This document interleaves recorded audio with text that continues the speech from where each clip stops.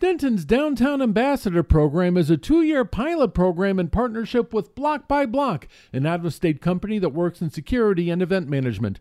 Courtney Duangdara, the city's Deputy Director of Community Services, tells me the main objective is to make downtown Denton welcoming and hospitable, and that starts with clean streets. We'll have some cleaning ambassadors who will be on the street 7 days a week, picking up litter, trash, and debris, visibly making the square cleaner, doing some power washing and things that just need to be kept clean. Other ambassadors will give directions, make recommendations, and serve as safety escorts. The program will cost about $700,000 a year, and the money will come from the city's general fund.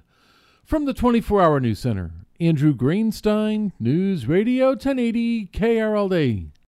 Baseball is in full swing. NBA playoffs are heating up, and your NFL team is gearing up for training camp. Listen to the latest on the teams you love here on the Odyssey app. The biggest sports radio stations in the country, providing unrivaled local coverage of their teams, all in one place.